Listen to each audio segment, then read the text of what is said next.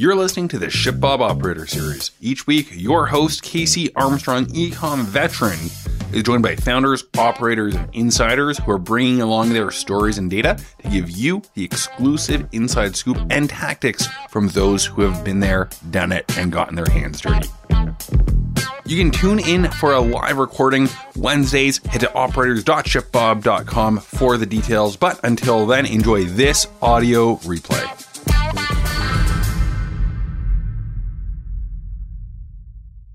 Hello, everybody. Welcome. Episode 22, closing in on that coveted episode 26 mark, which we are aiming for, which will mean we've been officially doing this for 6 months. It's pretty crazy. We have our second return guest today with Leo Carrillo III. He's the founder of Haircraft Co., a men's grooming brand. Our first returning guest was Paul Howdegi over at BK Beauty. And so again, now we've got Leo back. What was crazy was I was messaging with Nick before this. I'm like, when was Leo on again? I wanted to reference it. And it's mind-blowing that it was 4.5 months ago. So anyways, welcome back, Leo. Very happy to have you here. Same. Happy to be back. Just as we do it every episode, again, drop in the chat. Tell us where you're calling in from. I'm here in Orange County. Nick's in the Cape. And Leo, where are you today? Sunny San Diego. Sunny San Diego. Pacific I like it. Beach. I think the team wants an offsite in San Diego once we can be normal humans again. So I think we'll have to pull that off. Like San Diego's I don't blame them. San Diego is definitely the second best city in the world. You guys know what the first best city in the world is? Yeah, Leo, I know this guy that moved to San Diego and then decided to uproot and move back to the freezing cold Boston. But we won't name names, whichever. Somehow that doesn't make sense to me to this day. But me neither. I don't know who would do that. Well, let's jump right into it. I think also, nice. Here we go. Buffalo, New York. Of course, we got Cape. We've got Chicago. Always people representing Chicago. Nice. We've got Florida. I'm sure we'll have some people throwing some international spots. We've fortunately been always heavy there. So I want to start with, there's some specific questions I want to get into. I know you've done some very interesting things from a tactical perspective, but what's been the most interesting thing for you from, when we spoke 4.5 months ago to today? I think I talked about this 4.5 months ago, but just how quickly COVID-19 could change things. When we had spoke 4.5 months ago, I mentioned that we saw a decline in sales on Amazon, but we took a bigger haircut than the last haircut we had. And it was because of the drop in demand. So the amount of people searching for pomades, hair clays, gels, all the products that we sold. And that was pretty interesting, but also not good. Mm-hmm. But what made it interesting for us was when we chatted 4.5 months ago is how were we going to combat that during that time? So, I'm sure there's going to be a lot of things that I'll share today, but it's just to see how something like that, a pandemic, can affect an entire market. And obviously, I'm sure you guys have spoken to brands that have been positively affected, but for men's grooming, knowing men, such as Nick wearing a hat right now, and a lot of guys not getting haircuts, a lot of guys just didn't take pride in doing their hair. That was not a stab at you, Casey. But just a lot of people throughout this quarantine haven't had a reason to do anything with the hair. So that has been interesting, but that gave us a great opportunity to figure out how do we try to connect with our customers better? How do we make sure we do it in a way that makes sense too? Because during this pandemic, there's been a ton of things that have happened throughout the world. So that's been the most interesting thing. Well, let's jump right into that then from like a marketing perspective and getting tactical. Nick was showing off some of your guys' stuff on Instagram. And I know before you're talking about some of the stuff you've been able to do with athletes. So, from a marketing perspective, maybe it's not one of those things, but what do you think's put you guys in the best position moving forward? And then we can kind of jump into the other topics as well. Yeah. So the biggest thing that we focused on was knowing that this change happened, that decrease in demand for our products, and identifying that. So when we spoke 4.5 months ago, we talked about not switching off Amazon, but not putting all of our eggs in one basket because Amazon had been like 99% of our revenue. So the first thing we did was Facebook and Instagram ads. That was a huge game changer for us in terms of demand generation. Amazon is all about demand capture. So off of Amazon traffic, we started testing different audiences. And anyone that is on this call today or will hear this later on, the key to Facebook is audience testing. And we've found that out pretty quickly, which audiences were not for us, which different segments that we targeted and whatnot. So that gave us a good grounds in terms of getting information and data from our customers. So we are able to scale our sales on our site, and then that also translated back to Amazon. But on top of that, what we started to do as we started to ramp up sales is calling more of our customers as well to understand, why are you buying from us during this pandemic? Because one thing would be, we did that before, but it would be like, why would you buy a hair product right now? It doesn't make sense. You can't go outside. What's going on? And the biggest things that we learned was, one was our brand, what we stood for. We're a young company. Our team, we're all young. And then two was, they just genuinely cared about doing their hair. And they found that when they did their hair in the morning, that was the thing that kind of got them up in the morning, that gave them that confidence to start the day, whether that's a Zoom call or just feeling better about themselves. And we kept hearing that feedback consistently. So that kind of changed our frame in terms of our messaging. So we started thinking about this rebrand. We talked about doing this rebrand in August. So we wouldn't even started until August. But when we chatted, that was right when we started doing this rebrand. So with the rebrand, obviously you see that the product labels, all of that's changed. And in the background, you can actually see the evolution of Haircraft Co. So during that, we wanted to make sure that we were only selling the points of what our customers actually loved about our products. And then obviously trying to make sure that our products became better during this time as well. And then going in with the messaging, why people are buying our products. So for us, we believe that the root of confidence starts with your hair, no pun intended. But that's the messaging that we ran with. And now today, there's a ton of other things that we did, and maybe we'll go into that, but that was the biggest thing. And we just had this rebrand go live last Wednesday. And ever since then, no change in ad spend, no change in any investment in terms of advertising. And we've started to see sales kind of return back to where it was pre-quarantine. And it was just changing the messaging, just changing what we believe is why people would buy hair products right now, which is the direct feedback we got from customers. That's huge. And something I want to reiterate that you said there, Amazon is demand capture, Facebook and Instagram is demand creation. And so I think it's interesting just people realizing, understanding that concept as they toggle between the two channels, or maybe as they enter a new channel after having success in another. Because I've seen a lot of Amazon brands try to launch their own store and just really struggle, and vice versa.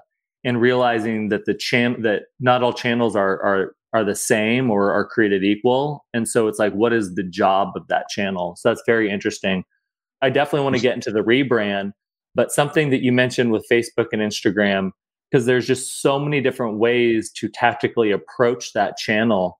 And I'd say the tactics that worked 6 months ago, or even maybe 3 months ago, have changed as demand has returned to the platform as well.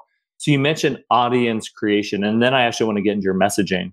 So talk me through where did you start from an audience creation level? Did you start broad and go narrow? Did you go narrow and go broad? And what were some of those missteps? Yeah. So as an Amazon first brand, I'm glad you brought that up, Casey. You don't really know how to pivot outside of those waters because it's a totally different channel and it's a different type of investment. So we started really wide, from going from a segment of just all men in the age range that we believe that our customer was, which is 18 to 38, 18 to 40. And we found out that was correct. But then we started to segment it towards razors, people that use razors, people that do their hair. And we were not seeing a good ROAS at all, meaning it was a poor investment and we're spending a lot of money. And what we found is, as we started going after these, I guess you could say, niche audiences, because people that use deodorant, people that shave their hair, people that do their hair, people that just anything that has to do with how your grooming routine would be, those weren't doing well. And what we found is that it had to do more with the actual lifestyle of what those people have. Because the way Facebook works is it's based on how people follow accounts or how people interact with Instagram or Facebook accounts. And there's not a lot of people at our age and our demographic that are following razor brands on Instagram. So not really interacting with them. And as soon as we found that out a couple months in, we started going after specific audiences that had to do more with the lifestyle that the people were living that are attracted to our brand or resonate with our brand. So that could be whether that's cars, like guys like cars, or that's expensive watches, or specific niche audiences. And that gave us some data to create a lookalike audience that eventually helped us both to scale off of Amazon. But it took a lot of different testing. I'm covering a lot of that, but it's really just finding, you have to think about who is that person that would be using your product? What type of Instagram accounts do they follow? What type of interactions is it? Is it ESPN? Is it Barstool Sports? Those are the type of people that we found that love our products, which made sense because those are the exact Instagram accounts that we follow. I love that because we're actually working on some projects over on the ShipHop side. And like, that's the number one thing is like polling people who fit our target market and essentially asking them like, who do you follow on Instagram? So I mean, of course, without revealing the secret sauce, but do you have any examples there? Because like you do mention Barstool, but they also have, I don't know how many followers, millions or maybe tens of millions. Whereas let's say like in the luxury watch space, like a Hodinkee or something like that has hundreds of thousands. So it's like a smaller niche, but you know, maybe they're primarily males who will spend more money on this kind of stuff. So anything that kind of stood out to you, and I know you probably aggregate quite a few, you know, accounts that they follow together, but anything you can share? Yeah, I mean, it's all testing and it might not be the same. There's no one size fits all. Mm-hmm. So especially because people have to see your ads, they have to click on your ads, and they have to go to your site and then want to convert. So I would just say sports accounts. We found that like ESPN, MMA accounts, NFL, it's just really sports targeted is the guy that tends to like our products. It could be even like motivational like type of accounts and stuff like that. Mm. It just was across the board. But when we actually started to break it down, we would be like, oh, well, guys that do their hair, they probably like Zara. But that just, they don't follow those accounts. And there's very few that do. But I would just say for anyone that's testing that out, is just looking at what is that lifestyle and like what are the accounts that the guys that actually buy or women that buy your product actually following, because you'll find that a lot of people don't follow a lot of branded accounts because they choose who they want to follow. But I would say sports focus for us was the big one. So here's a question from Mawad to kind of pick up on that. How were you able to notice these lifestyle commonalities? And were you just digging through like conversion analytics? Was this coming from the conversations? Because you said you were picking up the phone. How did you start to uncover these? So the way we started to be able to see is because when you're targeting specific audiences on Facebook, we would have everything labeled as if we're targeting this demographic or this specific audience, this one is only for razors, which sometimes that did well, sometimes it didn't, or Gillette. And then we'd have one that was specific, an ad set that was specific to, sports accounts. So ESPN, Barstool Sports, accounts like that. And we'd see when the purchases came in. So when we compiled enough data to actually create a lookalike audience, we already knew where a majority of that bucket size came from. It wasn't the ones that we actually thought it would be initially, which was grooming. It was sports related. And I forgot the other one that was a big one for us, but yeah, that's how we were able to tell in the data. So, and then obviously the other one is military. It was so shocking to me as a military, and which is like, that's a huge demographic that we didn't even think about. And when I'd be calling customers, like I have to do my hair, I have to show up in the morning, and if I go into whatever their boss's name and they'd share like, hey, I have to do my hair. So it's super important that I always do my hair. But stuff like that, when we started targeting specific audiences like the military, we'd see these increases, and we'd chat with them. It'd be the same thing. Funny you say that. My first boss out of college, he served in the military for a while. And anytime my hair got a little long, he would always just shame me in front of whoever he could until I'd come in nice and cleaned up. I'm going to bring him on this one of these operators series. I bet you will. And so I actually want to get into, I actually would like to talk about audiences a little bit more in a second as well, but messaging. And so it's funny you mentioned like taking care of yourself in the morning, like you said, like the veterans or people who are serving in the military, like, they've got to go in clean cut. And people who just want to feel good about how they start their day, like, for better, or I'd say, fortunately, I've been able to work remotely for, well over the last decade.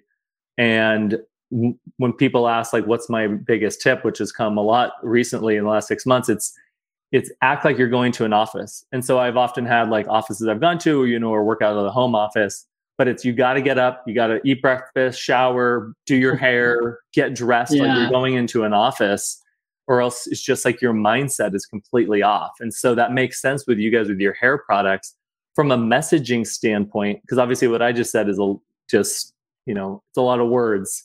How do you signal that from like a messaging standpoint? Yeah. So once again, huge learning for us. A question we asked ourselves as a team is, why would anyone want to buy our hair products right now? Because they can't go to bars. They can't go out to anywhere. They can't necessarily go on dates. I'm talking about men specifically. And as we started asking more customers, they said the same thing as you. It's just something that makes me feel like I'm able to start my day and give me the confidence. So the way we're able to package that was, we started thinking about, why are people buying Lululemon clothes right now? Those are expensive investments, and sports nutrition's on the up, and all these specific categories are crushing.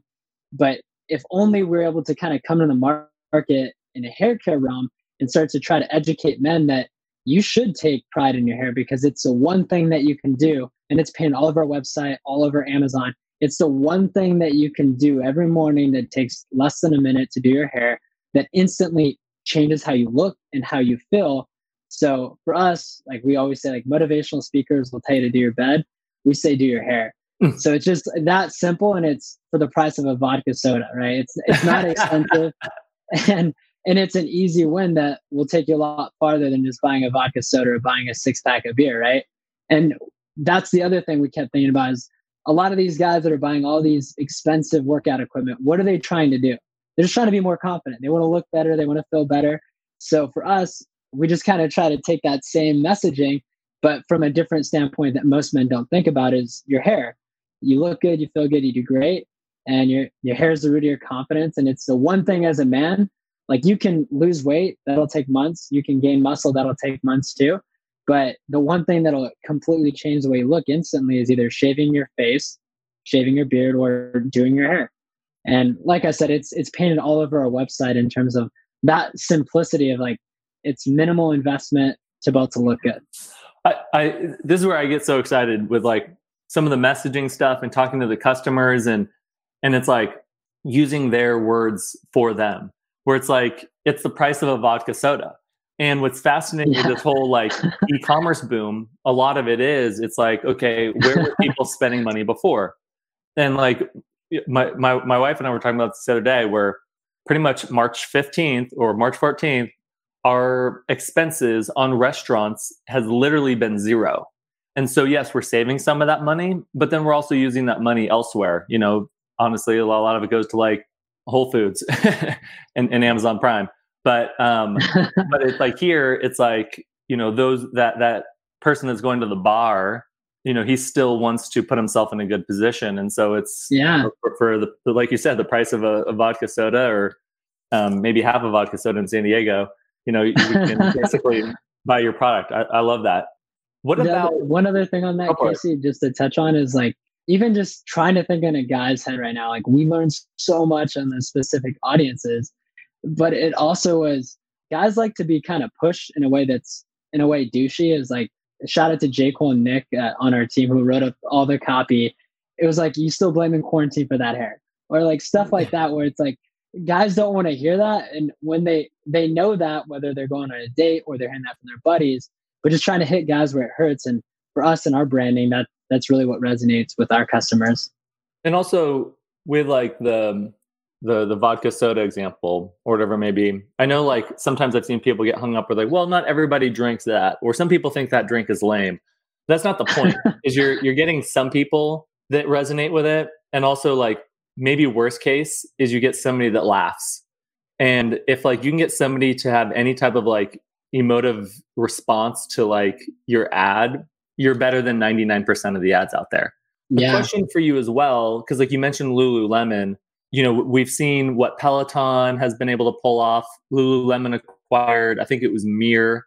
And so there's so much focus, especially because people aren't going out to the bars and they can't go to the gyms. They're spending time in their houses to like put them, get in better shape and everything. have you been able to test those, maybe the followers of those different products as well? And has that like resulted in anything? Definitely. Those are some of our key audiences too that we've built a pool of customers from, because a guy that's spending a few $100s on Lululemon equipment or gear, that's our guy. He cares aesthetically how he looks, how he feels. He doesn't want to just get a regular Nike short, which is not cheap at all, but is willing to invest a little bit more in those joggers. And we found that too. But it also, the other thing with Facebook is we can target those people. But to your point is, if the ad doesn't get someone to even want to click on it, which we had a huge issue at the beginning, is our click-through rate was so low. And like, we have this really cool creative that we thought was cool, but it didn't spark any interest and people aren't thinking about hair. So that's when we had to get creative, because people are driven by two things, either pleasure or pain. So we try to kind of target that with how we've done ad copy and whatnot. But yes, we've definitely targeted those people. Nice. I love that. And I want to get into the creative spot in a second. Actually, Nick had the question, so we'll just have him ask it. But before that, Nicole has a good one. I'm excited to hear the answer here. Do you do any women-centric marketing for them to buy products for their man? Yes, that's a great question, Nicole. Yes, that's definitely been another thing that we've done. We've done it from like Instagram stories to Instagram ads specifically. That's where we found a lot of women that are in our demographic to buy for their boyfriends. That even for like Father's Day was during this time of quarantine as well, like buying for your dad. But yes, definitely a lot of women's marketing. And even with those audiences, like what are the brands that resonate with the type of male that they might be dating that resonates with our brand? So like whether that's Victoria's Secret or with just like different Lululemon too, those type of brands that we're able to target against on that specific audience. Love that. It's just getting into like the psychology components, and it's such a fun thing to test with. So we did a lot of testing this quarantine. It's still quarantine, but we've done a ton of testing. And that's kind of the fun with like digital marketing today, is you get to use both left brain and right brain, where you have to be so analytical in like your approach and like the data that you use, but then you also need to use the psychological components as well, both in like from ad copy to the ads to even thinking through who they are. So Nick, you want to ask your question on creative? Yeah, well, I'm just curious, like how are you putting all this creative together? Like I've seen some of your ads and just even some of the organic postings on Instagram. Like the videos, like where those shot, like, you know, when was a shot? Like, how do you come up with so much fresh creative? Because with Facebook and Instagram and Snapchat and so forth, like I feel like everyone says you have to refresh creative almost every week. Is that kind of what you guys are doing? Do you have a cadence in place, or is it like, are you guys doing it on your own? Are you using like Canva? I'm really curious about that. Like, are you outsourcing it to like Fiverr? Everything. It's been everything. And to your point, it's been everything, whether it's us shooting it internally as a team or working with different content curators. We reached out to a bunch of people on Instagram with brands that, once again, same thing. If we see that people are super fans of a specific brand that we really like, whether it's an Instagram account, and we tend to see that they are content curators, meaning that they take photos of products, we'll reach out to them and send them product, because the value of sending them product for free, it costs us nothing. And for the return of what we'll get in that creative. And that pushes us too, because what we think might be cool in terms of creative, of like how the gel looks when you open it, or the clay with some smoke by it, might not be as cool as this guy who has a totally different mindset of how he's done it. So we work with a lot of content curators, and then even with athletes, like I mentioned, we have people from the UFC, NFL, NHL, MLB that we've sent product to. We've gotten some interesting content too from as well. And everyone has their own way, but it's mostly just been direct outreach to people that we feel, one, resonate with our brand and based on our values and our mission, which might sound kind of silly, but it's got to resonate with them. Otherwise, whoever they post it to on their feed is going to see it, and they might say that's not based on what they think of this person that they're following, doesn't really resonate. So we're really picky about the people we send product to as well. I love the aspect that you said with sending things to others to see what they come up with a marketing component. We actually met with our operations team the other day because we were doing some projects with them from like a marketing standpoint. And they came with some ideas that I honestly never would have come up with. And the marketing team that came with us, like, we're like, yeah, we wouldn't have thought of this. And so but it's such a good idea. And so it's just like something that like, I know I need to want to do a better job of, but it's like some of the best like marketing and promotional ideas can obviously come from anywhere. And so you might also get a lot of noise as well, but it's, kind of listening from all like the different markets. So let's stay on the athlete vein. You mentioned MMA a couple times. Like, what has your approach been? It looks like you've had some professional athletes promoting you guys. How were you able to crack into that? And what have been some like the downstream wins that have come from it? So how we were able to do it was just finding the right guys that resonate with our brand, because at first it was a win just to have someone reach back to us on Instagram in terms of someone that's on a professional football team, which was awesome. But if we send them product and they don't do anything, or they don't even mesh with our brand, that's weird for their followers and that's weird for our brand too. So we're able to do that initially. And then we're really, I don't want to say picky, but we're very selective on who we wanted to send product to. One is they have to have good hair, because if they don't have good hair, then why were we sending them product? And before it was like, as long as they had hair, but how they present themselves, like it does show for our brand. So we just reached out to all the people that we felt like from every specific different sports league and sent them product. And we didn't necessarily have anything that we were trying to get from them, but they just loved our products and they started promoting it, started posting on their Instagram stories. And what we started doing is this campaign, which is our tagline as well. It's called Get Your Hair Right. So any of these professional athletes or any of these content curators or actors, whoever it is, like they would tag us and then we'd start posting on our Instagram story, like such and such got his hair right.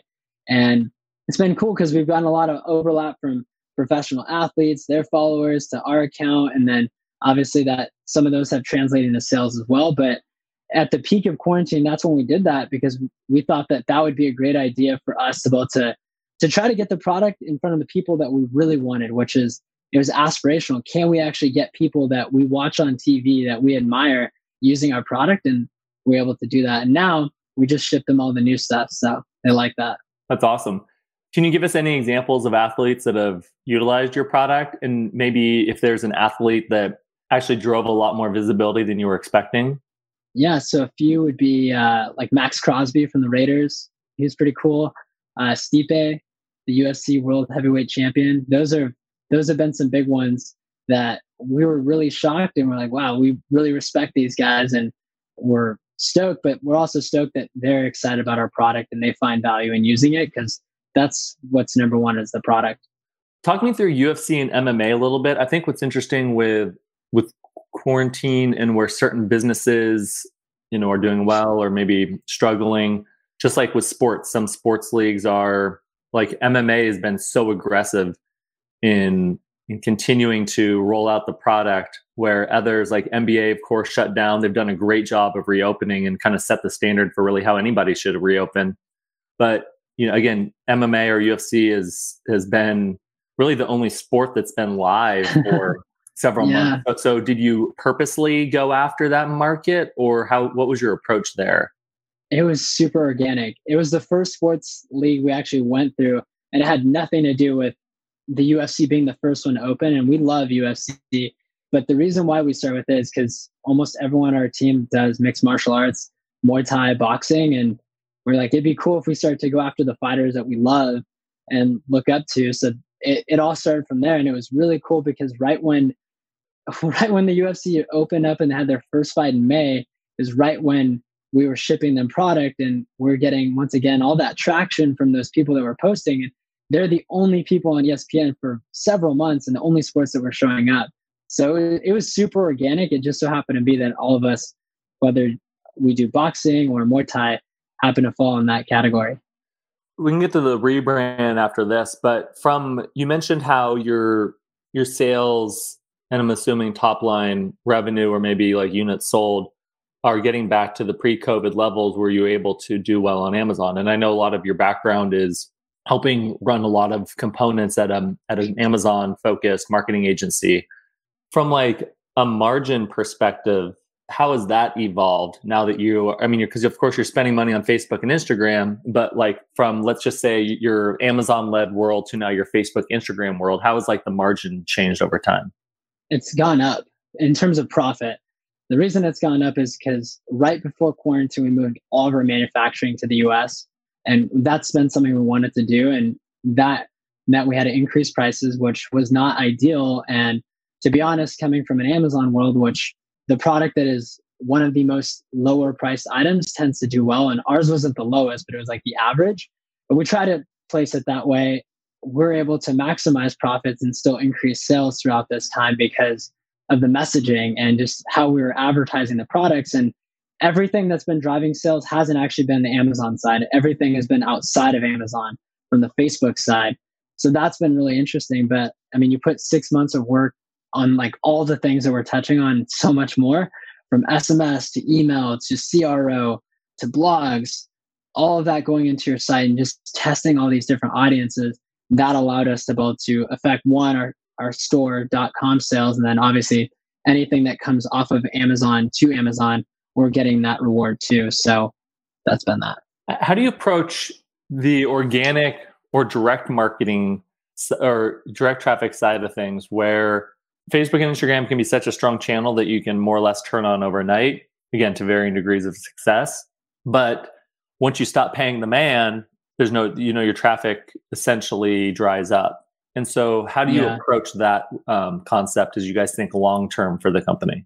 We've always been really fortunate that we've had a strong customer retention rate. It's like 20% since the beginning when we launched. And we just try to always focus on customer service. So another thing that we did is reading the book, Delivering Happiness by the founder of Zappos. I forget his name. Incredible book. And I mean, we had a bad shipment at the beginning of the year of hair clay, which half of our units came in were bad. And we're getting all these emails that were coming in. So we're really focusing on our customers in terms of making sure that they're happy. And all the follow-up emails that already go out on Amazon and also on our store, we take very intentionally. And the customer is always right on Amazon and your website because they can leave a review and it shows instantly. So we make sure we do everything we can to keep our customers happy. If they say they don't like a product, we offer them all of our other products. We want them to try everything because they might not know about that. But it's just trying to retain the customer. For us, we're spending a lot of money getting that customer. So we want to do everything we can to keep them. And then the evolve now today is we actually have a hair quiz on our site too that gives guys the chance to actually pick what product is right for them, which no one on our market had done that before. And it's such a simple thing that we thought of that's like, guys are kind of silly. To all the guys listening, like I'm not talking shit to anyone, but yeah, guys can be kind of silly and don't know what they want and don't know much about hair products. So we give them the chance to kind of tell us what products that they think they want, and then we'll give them the product based on the quiz that they take. I love that where you kind of lead the horse to water, if you will. And so let's get to that in a second. I did it the other day. You did, Nick? Did you convert? I did. I got a hair clay on the way. You never knew he needed hair clay. He just wears a hat every day. You're very data-driven in your approach to ads. You mentioned ROAS, or return on ad spend, early. You mentioned it in our last conversation. I'm glad you brought up the repeat buyers. And as you guys roll out new products, that's another way to expand your lifetime value of the customer. And so with what you spend on Facebook and Instagram for that first purchase from like a ROAS perspective, how do you think through that today? And then also, how do you think through that as like the LTV increases over time? We always focus on breaking even. We're not trying to make a profit in our ads. That's a philosophy I learned from Amazon. So, and real quick, when you say break even, that's on, let's say the product costs $30. That's on that $30, or your margin is $15, and so it's on the $15. Which of it is there? It would be on what the cost of the product is. So we want to make sure we break even and just cover the cost of the product. We're not trying to make profit on that, especially because we know we have such a high repeat purchase rate. Let's just do everything we can once they get the product. Chances are they're going to love it. And then with our customer service, the emails that we're going to send them with, it's all about adding value. I mean, even when you open up our box, you guys will see if you get our product, you'll see everything that we do is value driven. From the emails, it's just, we've changed our entire philosophy to really just focus on every customer that we get is special, and we don't ever want to lose them. So it's all been focused on breaking even. Obviously, like better than a 2-to-1 ROAS is great, which we'll take that. But we know that right now is like peak season for getting as many people as we can in the funnel to try our product. And we're really proud of our branding. We're really proud of what we do. And now we just want other people to do the marketing for us. So we have a lot of people tagging us on their Instagram stories, a lot of people organically doing it just to kind of give us a shout out based on how they like the product. So we try to get our customers to do the marketing for us based on what we're sharing with them. So you mentioned, and I love that, and that's you guys really making a bet on your product and the quality and the brand that you're building. And so another good question here from Malad, you mentioned, getting them into your funnel and email marketing. So following up on the paid traffic point, how are you leveraging that own traffic to drive the repeat customers? What's working best?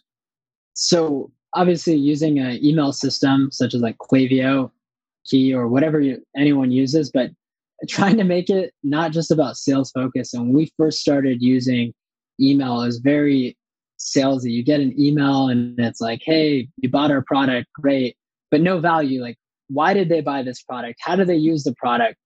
We're producing blogs to share the product stories. Like people, when I shared at the very beginning of this, is that people really loved our brand, which was really cool for us. They wanted to know the story. So now we have product stories on our website. Like, why did we start the gel pomade? Where did that come from? What was the process of that? So just adding value. It's not to be salesy, which obviously we're going to offer a discount where it's necessary and we're going to have sales, but it's more focused on how do we add value. We also have this new series called the Master Your Craft series. Our tagline is Master Your Craft. And essentially we're highlighting people that we believe are masters of their craft or on their journey of mastering their craft. And people like that. Everyone wants to aspire to be something greater than themselves. So just adding value from email and then also SMS. That's key. If anyone's not doing SMS right now, that's huge. Sending out text messages about different things, whether that's a promotion or a blog. Those have been the key ways that we've tried to keep people. And then even with our packaging, we make it really available to talk to us. So we say like, hey, if you have any issues or concerns or even thoughts on our product, here, send us an email here. We're going to respond to you in 24 hours. Nice. I'm going to have to check out the Mastercraft thing. I love that concept where it ties into the brand and it's the aspirational of, who your broader audience wants to become and what they're working towards. Like you said, they care about their appearance. They probably care about how they're doing, like just professionally and in other aspects of the world. And so it's showcase that. And of course, you guys are in the background. So another thing here from Malad, and, he says, Mark Lohr, who's the founder of Jet.com and also Diapers, he would lose money on the front end and make it up on the back end. I think the difference between maybe Mark Lohr and you guys is that he raised a bunch of VC cash betting that he can spend all this money up front. And once they get to a certain scale, that's where they're going to really make a difference. And he's making the bet on the lifetime value of the customer. And, you can argue whether that worked or not. With you guys, you're bootstrapped, you're funding it yourself. Mm-hmm. And so talk me through that a little bit. How were you guys able to get to the point where you're at today while bootstrapping and then thinking through this, trying to get return on the first purchase, knowing that from like a margin perspective, you're not going to be profitable until they make future purchases? One of the biggest lessons I wish I would have taken when we started Haircraft is focus on one channel, master it, and then move to another channel. We did every channel, didn't make profit on anything. So fortunately for us, as I mentioned, even though we're spending money on Facebook, we're seeing that translate on Amazon, which is extremely profitable right now. So maybe we're not making as much profit on Facebook, but because we already had this other channel that was well built out, we're still seeing that profit come in there. So, if for the people that are on this call are going to hear this, you obviously got to have some type of plan in place. And for instance, these products, we're going to be launching a couple products in Q4, and we have one that's launching next month. We have a plan in place in terms of like a deadline of when are we going to stop investing in certain marketing to be able to hit above a certain ROAS. So we'll run a 1 ROAS for say 3 months. And then after that, the goal needs to be 2-to-1. So we're making X amount of profit to cover the cost just to order the product, nothing else. So that's always been our philosophy from the start, is generate enough profit just to cover the cost of ordering just more than what we had initially. and then invest in that. We're already hitting the 2 ROAS or whatever the metric that we have. So setting a target of like, based on the amount of inventory that I have, the marketing spend that I have, what's the breaking even point where I can still cover the cost of our product and make enough money to buy more product than I had initially. Nice. And so as Paul calls out here, just the radical focus, like, he and his wife, Lisa, shared just a very hyper focus on utilizing YouTube as your distribution channel. And I believe that they, poked around with like Facebook and Instagram, but, it's utilizing a specific channel. And then you get a benefit from other channels. Just like you mentioned here, it's Facebook and Instagram. And then people, as you build the brand, people will naturally find you directly through your site or through Amazon or elsewhere. Question from Nicole: do you offer a subscription service? And if not, why? We do, definitely. So on our site, Subscribe and Save. On Amazon, Subscribe and Save too. If you have a product that you can offer that, you should always offer that. So yes, got that. And how do you, because people utilize the product differently. So, like maybe you use it every day. Nick just bought it. Maybe he uses it just during the business week. And so you might need to get a replenishment before he does. So do you have people like on a monthly plan? Can they toggle it on and off? How do you approach subscription? So on Amazon gives you different options of what you want. What we have on our site is monthly. We tend to see that most of the people that order from our site are going to use our product within 30 days or 60 days. I'd say for right now, Amazon, that has the different switches if you want it every 15 days or if you want it every 60 days. We have some people that buy it twice a month. And then on our site, we've seen that it's just been about 30 days. But if that changes, obviously we can change that subscription service. What percentage of your sales on your website and on Amazon would you say choose the subscription method? I'd say probably about 5 to 10%. Since the last time I checked, 5 to 10%.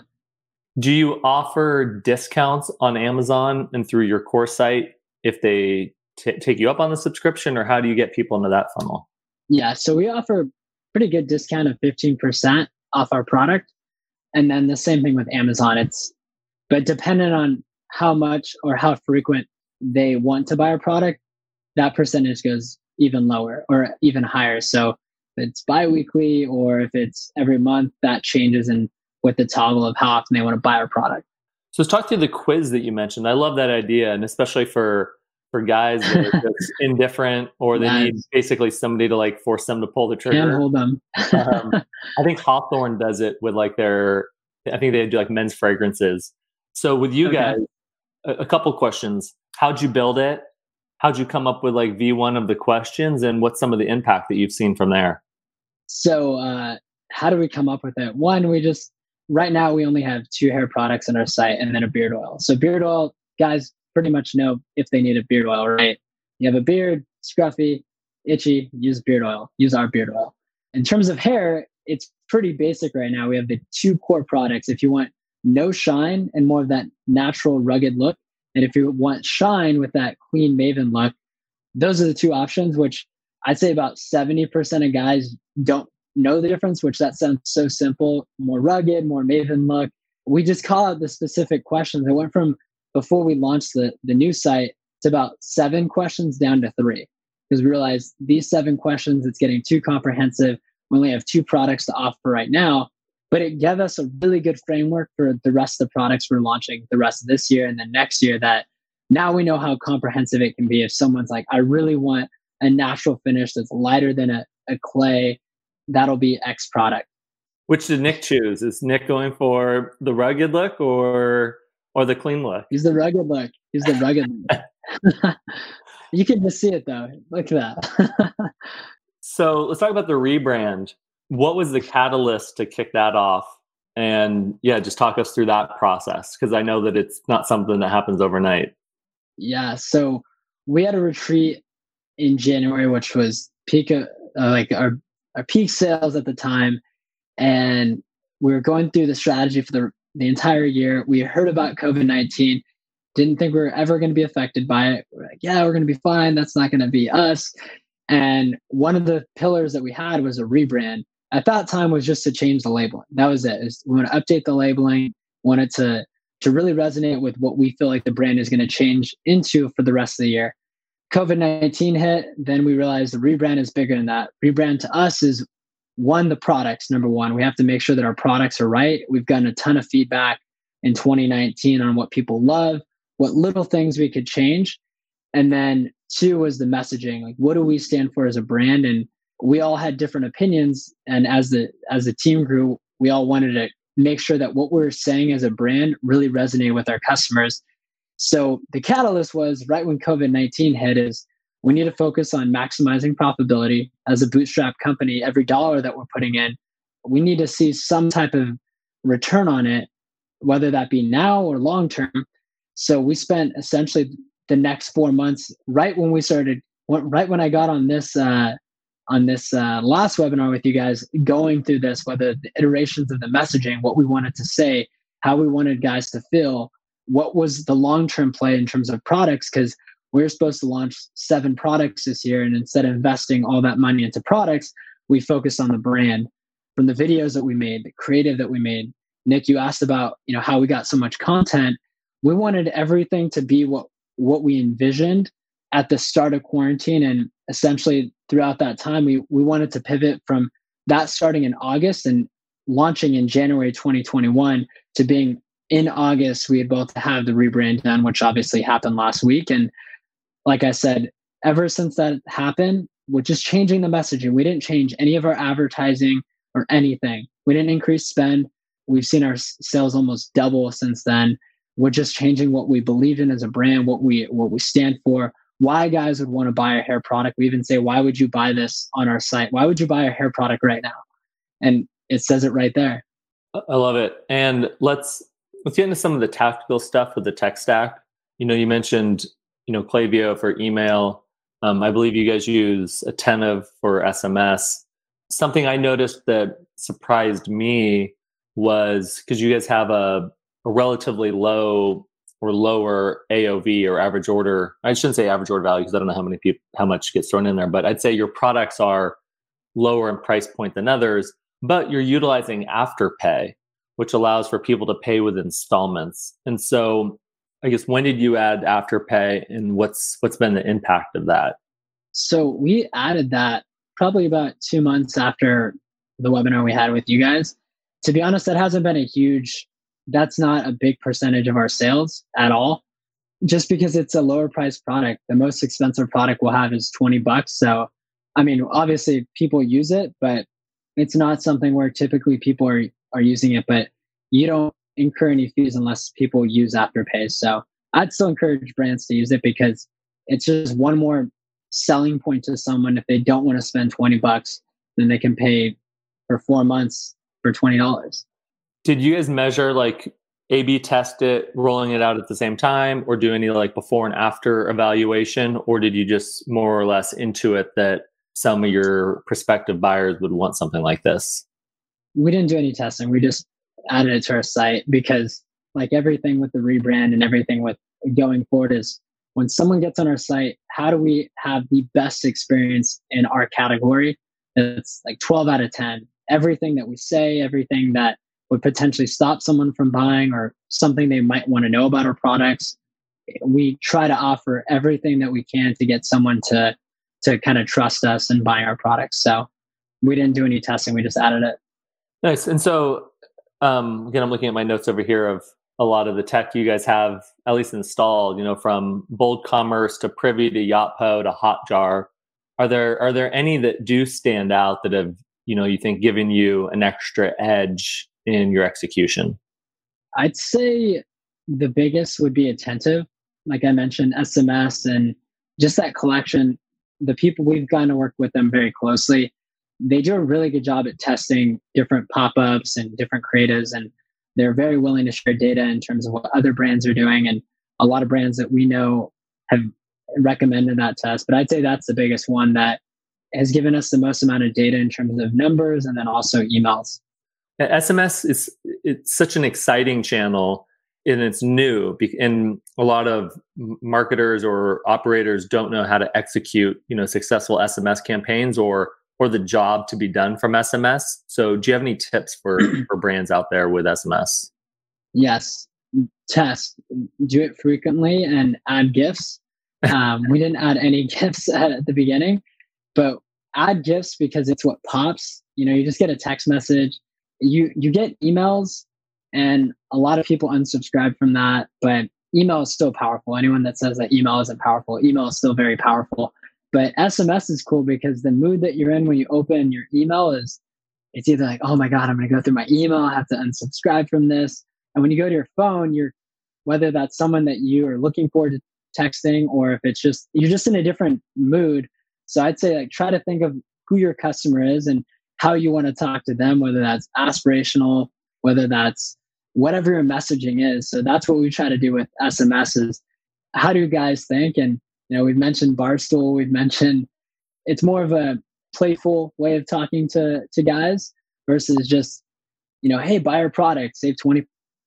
And a lot of people will lead with that. I'd also say try to add value, which, if that's you're posting a blog, like we're going to be doing that throughout the next few months is the Master Your Craft series. Like, hey, check this out from this person. You'll learn a lot. And it's not even to try to sell at all.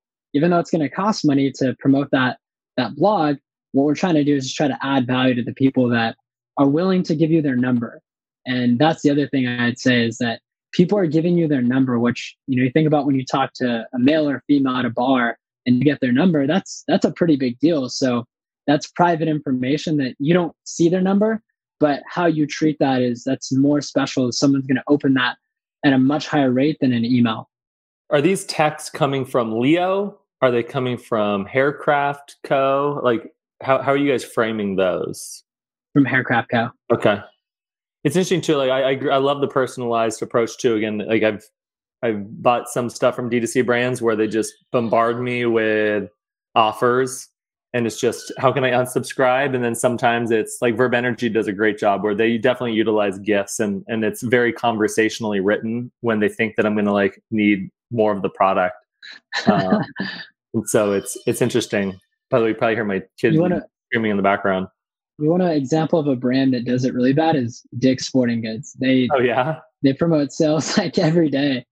So no shade at Dick's Sporting Goods, but yeah, they don't do a good job at that. And then here, thanks to Paul for throwing in another data point.